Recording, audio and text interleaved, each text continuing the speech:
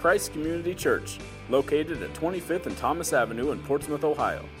Christ Community meets on Saturday at 5 p.m. and Sunday at 10:30 a.m. For more information, visit www.christcommunity.net or check out our Facebook page. It's a glorious day, isn't it? Yeah. I'm in charge of the weather, and I think I need a bonus. Yeah. Don't clap, just write the check. You just did. Okay, hallelujah for you. You would be pleased to know that last night was the largest crowd that we've had here at church on a Saturday night, probably a year. It's and just so you know, it's kind of good news to know. And this morning, because I checked the parking lot, that's why I was running close. I always walk through the parking lot. There's room for about 9 more cars, so we need 9 more folks next week, and we'll have filled it up, and then I'll take a picture of the parking lot and use it to brag on or something. Just so you know, there's only one of these setting up here. These little coin collectors is what we're doing is saving our coins, and we want to kind of on Thanksgiving evening, when we have our dinner here, we want to bring in all of our coins that we've saved and dump them in here. So far, this project there at the orphanage in Uganda cost $15,000. And as I speak, we have a little over $10,000 of it in the bank already. And if you'll bring all your coins in, there's usually better than $3,000 when we take these down. So we're getting real close to being able to pay that off. Now, what we hope to do, and there's another one here if somebody wants it. What we hope to do is when several of us will be going back to Uganda in May. And what we hope to do is to have that thing up running so that we can take pictures of it and bring it back here, videos and pictures to show you all, what you've paid for and what it's doing. Because on that piece of property where there are 1,800 children, they take the body refuge, and that'll turn into a gas that they can use to cook with, and there'll be some stuff that they can use for gardening as well as a byproduct, and it'll save them $57 a day. And for those of you who are interested in the environmental end of it, it'll also save a bunch of trees. And that's getting to be an issue there in Uganda, because most of the people, poor people, and most of them are poor, cook with wood and charcoal, and you make charcoal out of wood. So it can have a lot of good things to be said about it. So we'd like to, and if anybody wants to go with us, we're probably going to be going about the 2nd or 3rd week in May. We haven't gotten the tickets yet because I wait until they get as cheap as they can get, and then I try to buy them. But that's just something to keep in mind. Today we're going to be talking about the tithe. And the reason this is an introduction to a series of sermons and on giving, and what I want to do is, I actually messed this up last night, but that's nothing new for me. I want you to take your sermon notes, and I'll give you the answers, because at least half the time I never get through them, and people say, well, what's the answer to the last 2 or 3 that I didn't get to? So let me give you the answers, and then we'll go over the sermon outline. The first thing we're talking about is the origin of tithing. Where did the whole concept come from? Under Abraham is blessed by Melchizedek. We'll tell you what this is all about in a little bit. Abraham was under B. Abraham was blessed by God with victory and abundance. And we'll C, Abraham gave Melchizedek 10% of everything. This is how it all started. B, here's how Israel and then the church adopted the concept. And that's why I said it's the adoption and implementation of the tithe. Jacob is blessed by God, and when he vows, Jacob vows to tithe from that day forward. Under B, Moses institutes tithing to care for the Levites, and their job was to care for the place of worship and to provide a living for them. 3, what is the attraction of tithing? Why is it so attractive? Because honestly it is, if it's correctly understood. Under A, the effect of a disciplined life, and I think you'll see in your bulletins a copy of a budget. And the reason that's there is to budget your income and your outgo develops a type of discipline, and that disciplined life will add to your wealth. And I could give a personal testimony, or I could line up people who would testify that really is true. B, the tithe is a testimony of God's blessing. C, it's more blessed to give than to receive according to the New Testament. Now, let's talk about how this whole business came about. And so the first thing I want to do is to read the text that at the top of your page there in the 7th chapter of the book of Hebrews. And in this 7th chapter, what he's doing is referring to an Old Testament incident that takes place that's recorded in the book of Genesis. And the book of Hebrews is really written to a bunch of Jewish Christians living in and around Jerusalem. And they were really having a tough time because they were Christians living in a predominantly Jewish culture, and they were at each other's throat. And so they couldn't do business. No one would do business with them.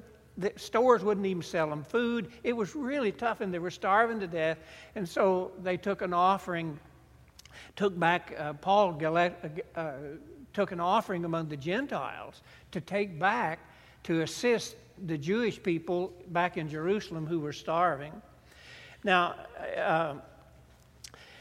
so that's how the book of Hebrews was written to this congregation of Jewish Christians, saying, because they were tempted to go back under Judaism so they could survive, and the book was written to say, don't do that. It'll work out okay. Now these first 6 verses read like this. This Melchizedek was king of Salem.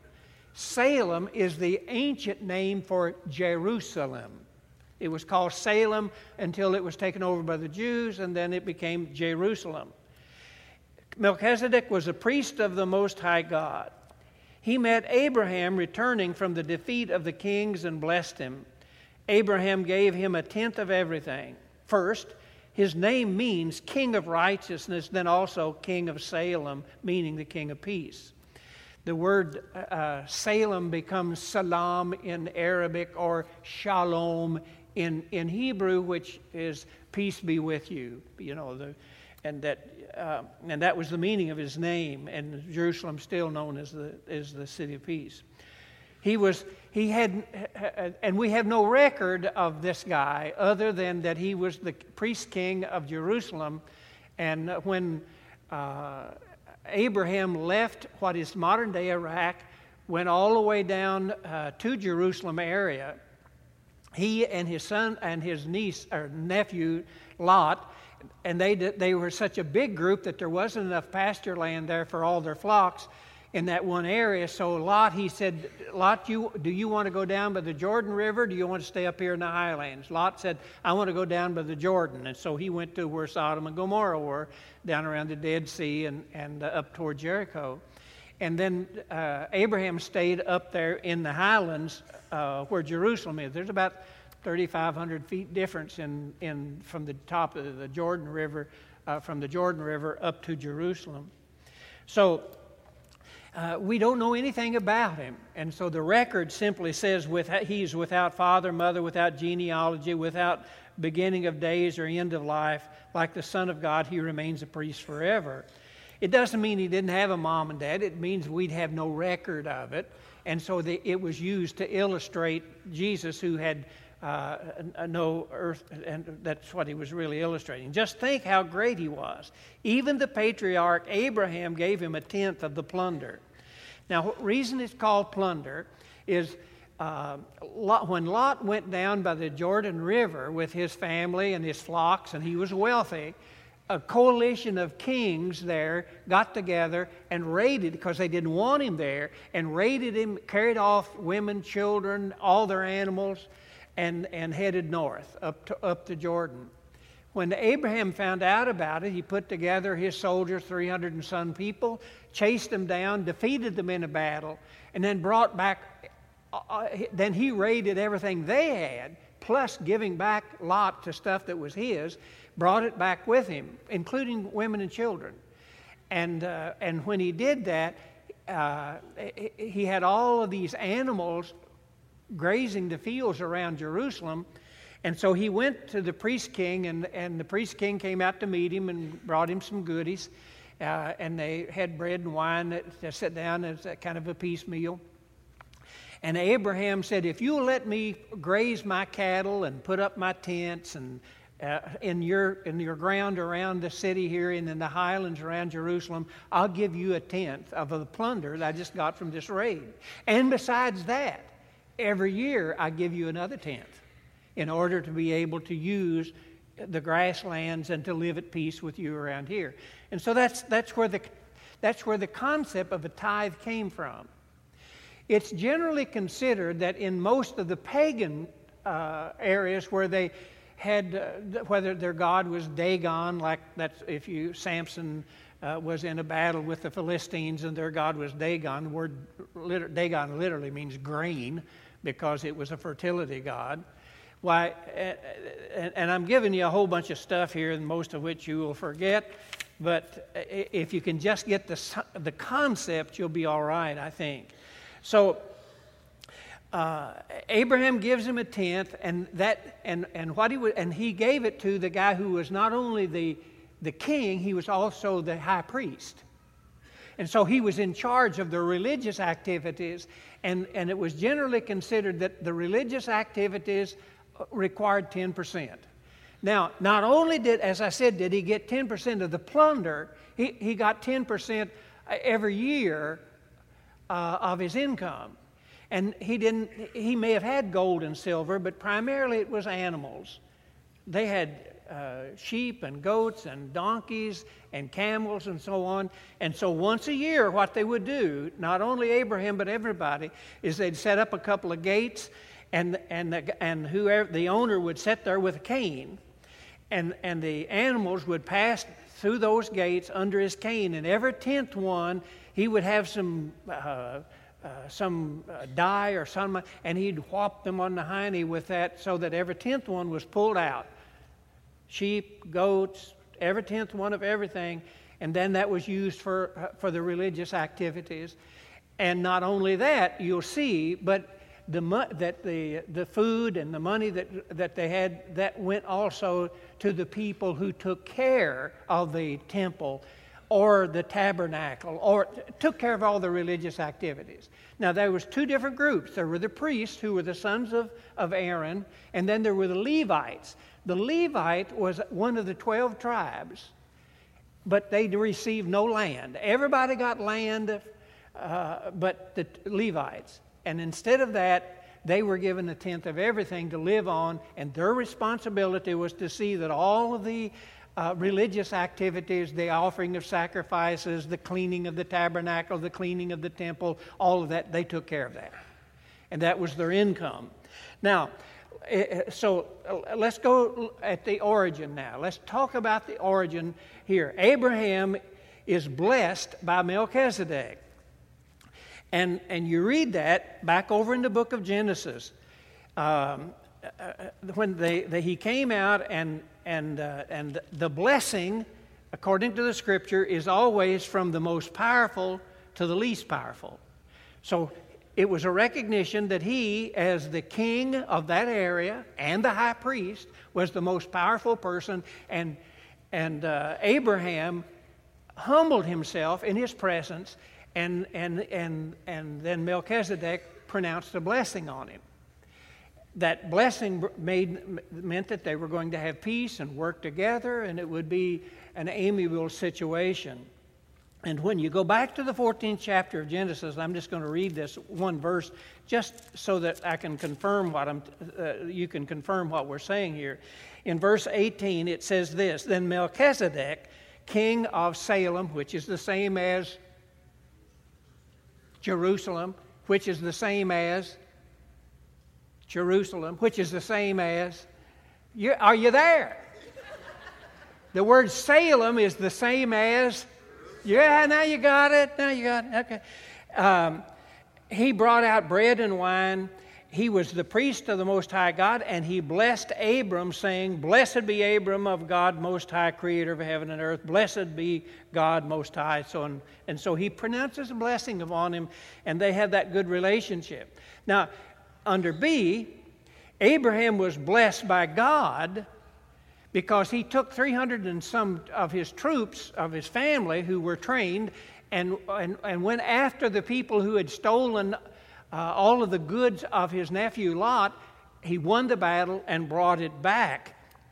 And here in verse 16, here's the way that it reads. He said, He recovered all the goods and brought back his relative Lot and his possessions together with the women and the other people.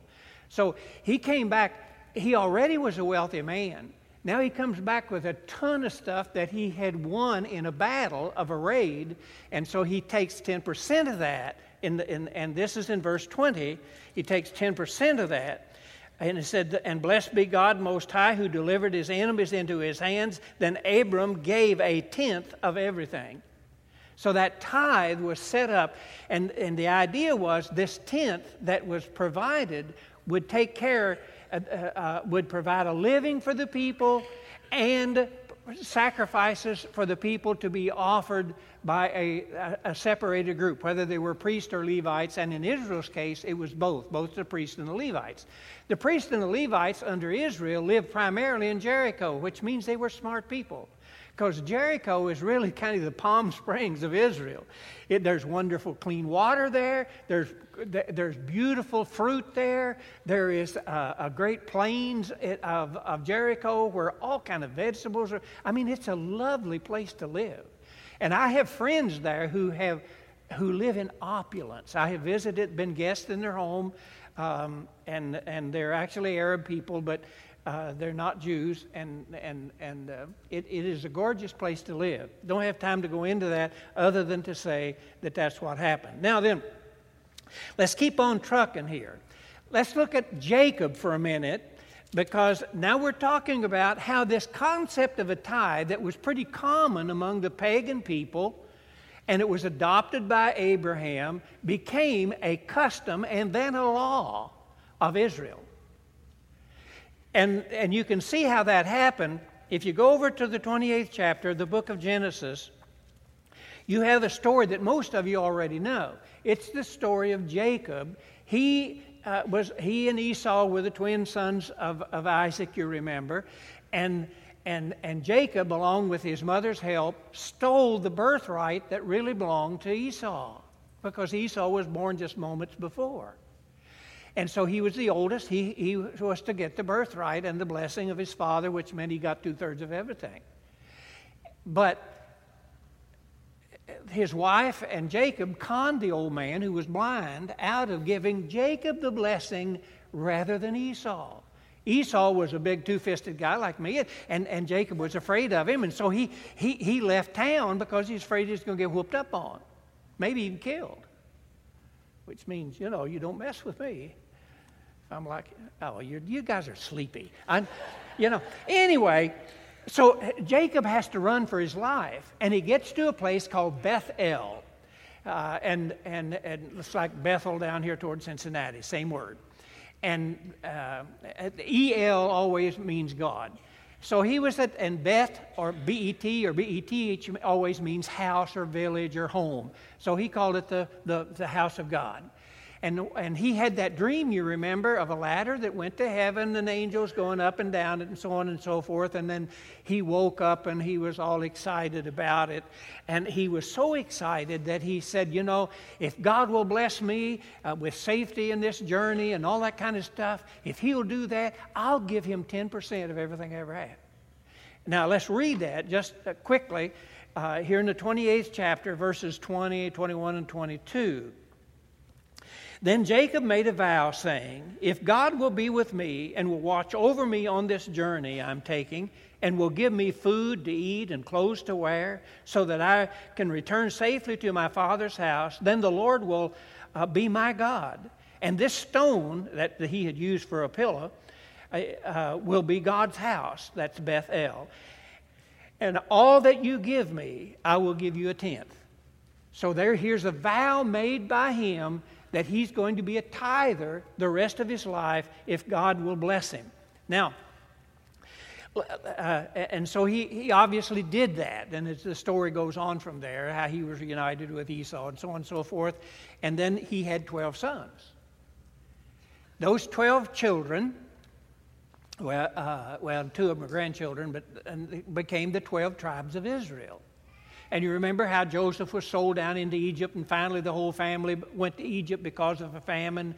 They all were down there, and they were there for 420 years, and they became slaves to the Egyptians because their number was growing, and the Egyptians were afraid there would be a slave uprising. So, so then God selects Moses to deliver them out of captivity and take them back to Israel, which was the land God had promised Abraham and therefore would be given to the Israelites. And so there were 12 tribes. One of the children's name was Levi. And his descendants were called Levites. Big deal, right? These Levites, and when they came back into the land under Moses and then Joshua, when they did that, the land was to be divided up among the 12 tribes. Actually, 11 tribes, because the Levites got no land. And they were, and so they were to take care of all the religious activities. You remember the story of the Good Samaritan in the New Testament? It was the road from Jericho up to Jerusalem. Been on it several times, the old one and the new one. And the thieves just were all over that place. You know why? They were there because if the people up in northern Israel were to come down to the temple and to offer sacrifices, they'd have to there would be droves of animals coming all the time. But Moses said, here's what you can do. You can sell your animals, take gold and silver, come back down to the temple, and buy there the animals or birds and animals and so on that you will need for sacrifice. And so people were coming down with tons of money in their pocket.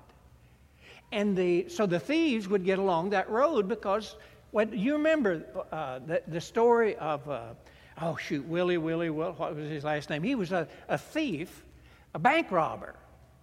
And he was from up toward Ralph's home, in Indianapolis, if I remember right. And he got caught. And he was before the judge. And the judge asked him, and this is a historical fact, by the way. And the judge asked him, he just stopped the lawyers and said to him, Willie Sutton was his name. He said, Willie, why do you rob banks? And Willie said, that's where the money is. Well, that's why the thieves and the robbers were on the road there, and they got the guy and beat up on him and threw him in the ditch where the Good Samaritan took it. And everybody knew that. That's the way that worked. And so when they could again go up to the temple and buy what they wanted and make their sacrifices there. And when you look here, in the book of Numbers, for instance, in the 18th chapter of the book of Numbers, you see what I'm telling you is being implemented and adopted by Israel under the guidance of God. Here in the 21st verse Here's what he says. I will give to the Levites all the tithes in Israel as their inheritance in return for the work they do while serving in the tabernacle. So they were to take care of the religious activities. You bring a cow to offer as a sacrifice. You give it then to the Levites. The priest would oversee it because the descendants of Aaron were the priests, and then the descendants of Levi were the Levites who did all the hard work. And they would kill the animal, offer it, skin it, prepare it, offer a sacrifice. What they had is a great big cauldron full of hot water. And they would take the meat and throw it in there. And the priests and the Levites had them a big old meat hook.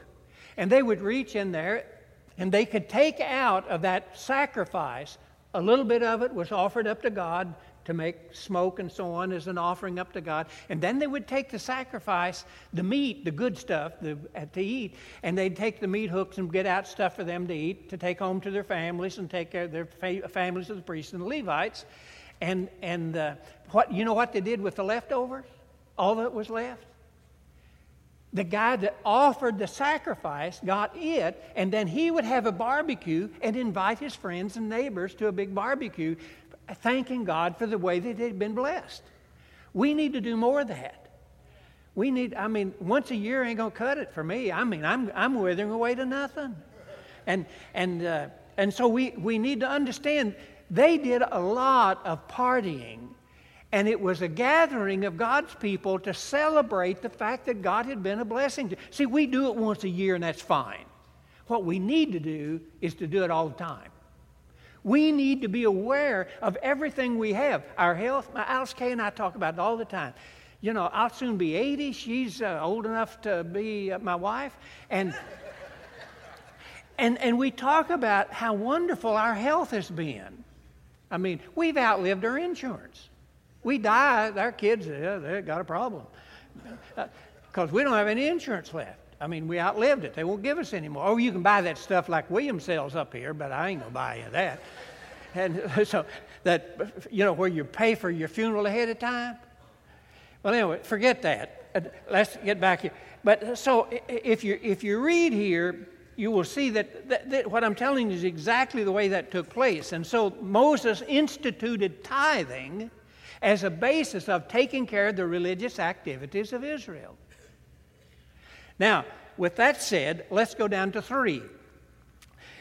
This is the attraction of the practice of tithing. It is a very, very attractive thing, and later on I'll talk about some practical things before we close. And one of the practical things, though, that I need to mention that I've already talked about is that a disciplined life, now get this, a disciplined life and a Christian life is a disciplined life. It really is. And so we put in your bulletins there a copy of a budget.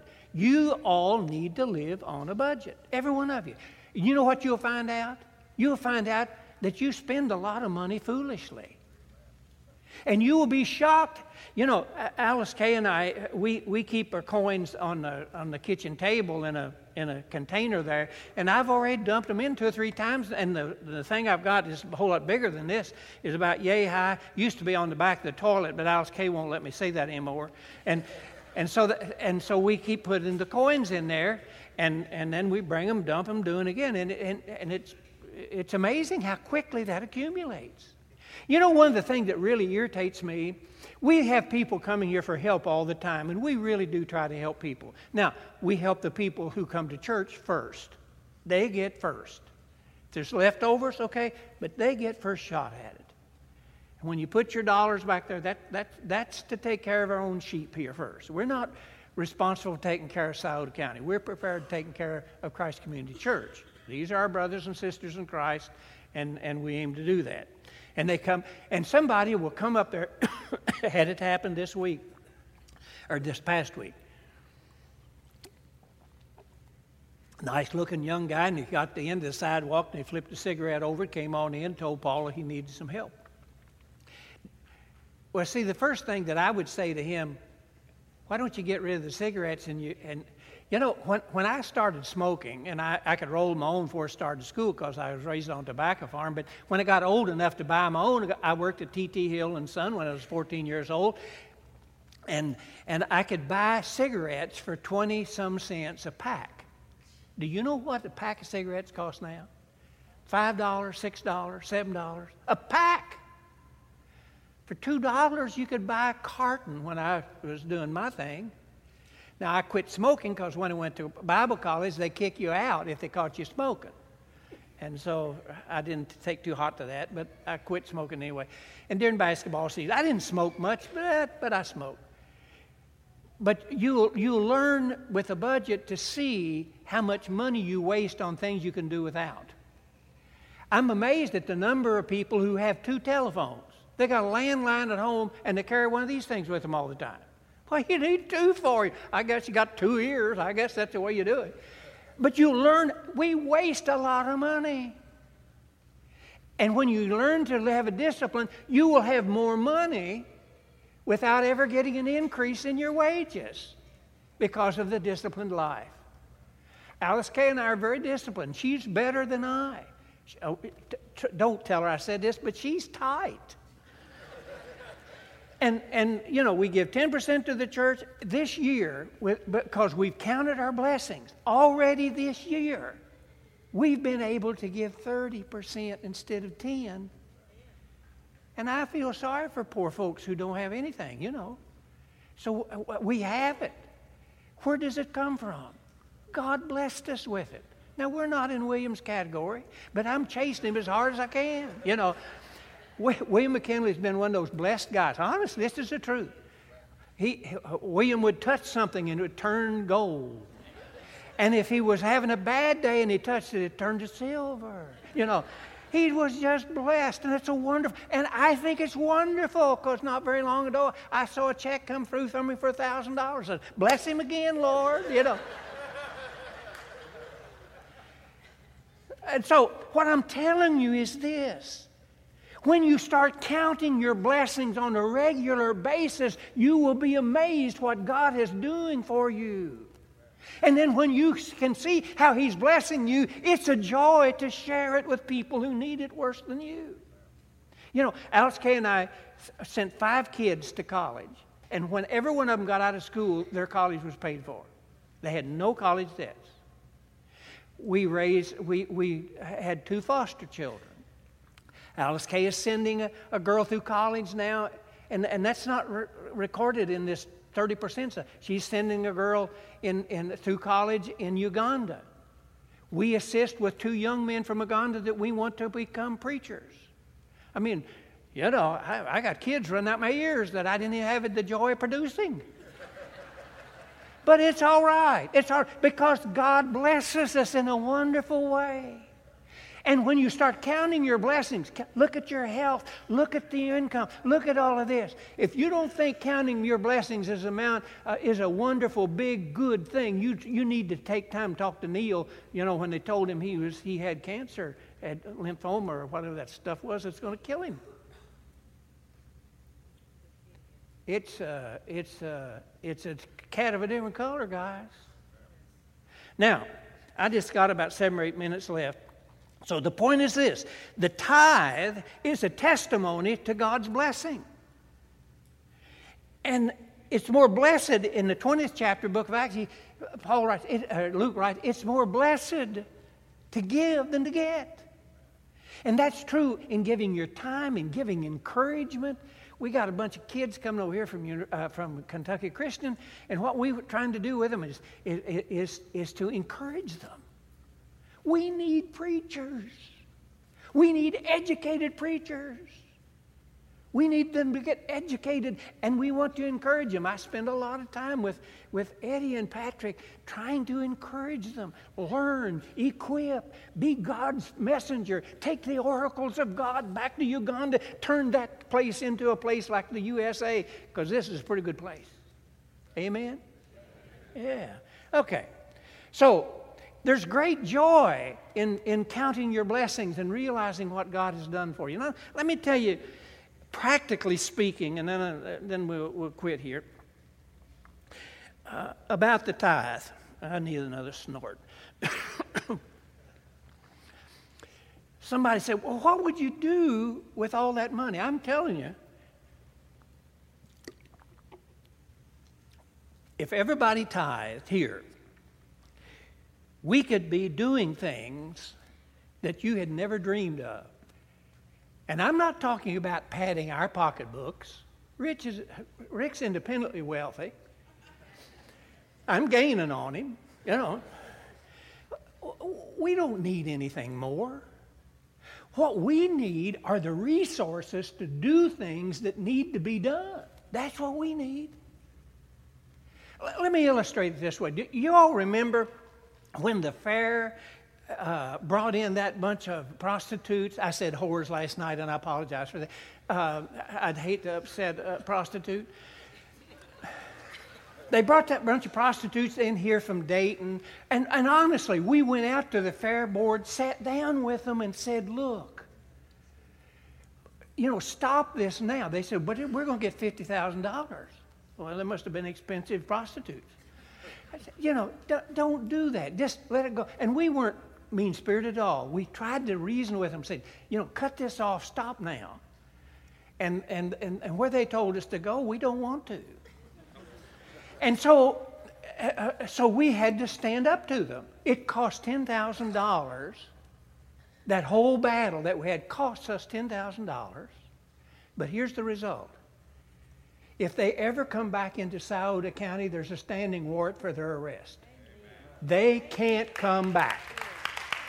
Now, if you take that same principle and look what we can do with the druggies, the biggest problem we have with things is drugs, probably. Hey, you get Christian people united and start opposing that and turning them in and da-da-da-da. We can chase that bunch of druggies back to Cleveland where they came from or wherever. You'd be amazed what we could do for our whole community if we just had the resources. We got the brains to do it too. I'm telling you, you could turn our little old town that everybody laughs about. I mean, we're the hillbilly, heroin and all that kind of nonsense. We'd make the front page of the Wall Street Journal as being the cleanest and most lovely place to live in southern Ohio. Amen to that? That's what you can do when you have the resources to do it with. And if you learn to tithe, it'll happen. And then you can go to the Lord and say, thank you, God. We can raise our kids now and send them to school without them having to worry about some druggie coming up and getting them started on pot and pills and everything else and going to hell on a handbasket. Well, I'm done. It's quitting time. So I'm pleading with you. You take your little budget and get it figured out, and you go to the Lord. I'm not going to tell. I had one doctor. I'll tell this story. I got about 2 or 3 minutes here. I'll tell this one story. This really happened several years ago. I'd been working with this guy for some time. He was actually a physician and a good one. And he came to Christ. We baptized him. Didn't hold him down quite long enough, but we got him. And then he invited me up to the house to eat supper. Now, I recommend that. That's a good thing to every time invite me up. I'm just withering away to nothing. And if you, that's a lie, but that's okay. And here's what I'm saying. He invited me up. He said, now, Brother Scott, how should I handle our contribution? I said, it's really quite simple. Scripture just says 10%. House Kay and I give 10% to church. We give 10% in savings. We live on the rest of it. Uncle Sam takes more than his share. That's the way it works. He sat there for a minute. He said, you know what? That's a lot of money. I make a lot of money. I don't know whether I could afford to tithe or not. I said, well, that's easy to fix. We'll just pray that you make a lot less so it's not as much to give. He didn't go for that either for some reason or other. I mean, you can't please some people, you know. And anyway, that really did happen. Did he tithe? No, he didn't. And his life went to hell in a handbasket. So I'm just simply telling you there's a great blessing associated with. I'm not one of these guys that said the more you give, the more you're going to get. The more you give, the more we're going to get. That's the way it really works. But we'll use it in a way that honors God and blesses His people. So we need for you to give it some prayerful consideration, and because we need to buy this property behind us. There's lots of other things I could spend time talking about, things we really need to do. The day may come, and I don't want to upset the school people, but I'm telling you, the day may come when we have to educate our own children too. That could easily happen.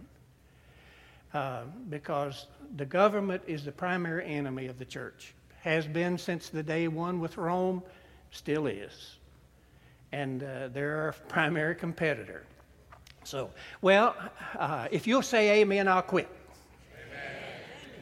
You wanted me to quit, didn't you? So, Lord, bless this gathering of people. Thank you for the joy of being together. Thank you for Thanksgiving time. Thank you for blessing us so that we can share with those who are less fortunate than we and use it to honor you. Dismiss us with a sense of your abiding presence. That's my prayer in Jesus' name. All the people said, amen. God bless you. You're free to go.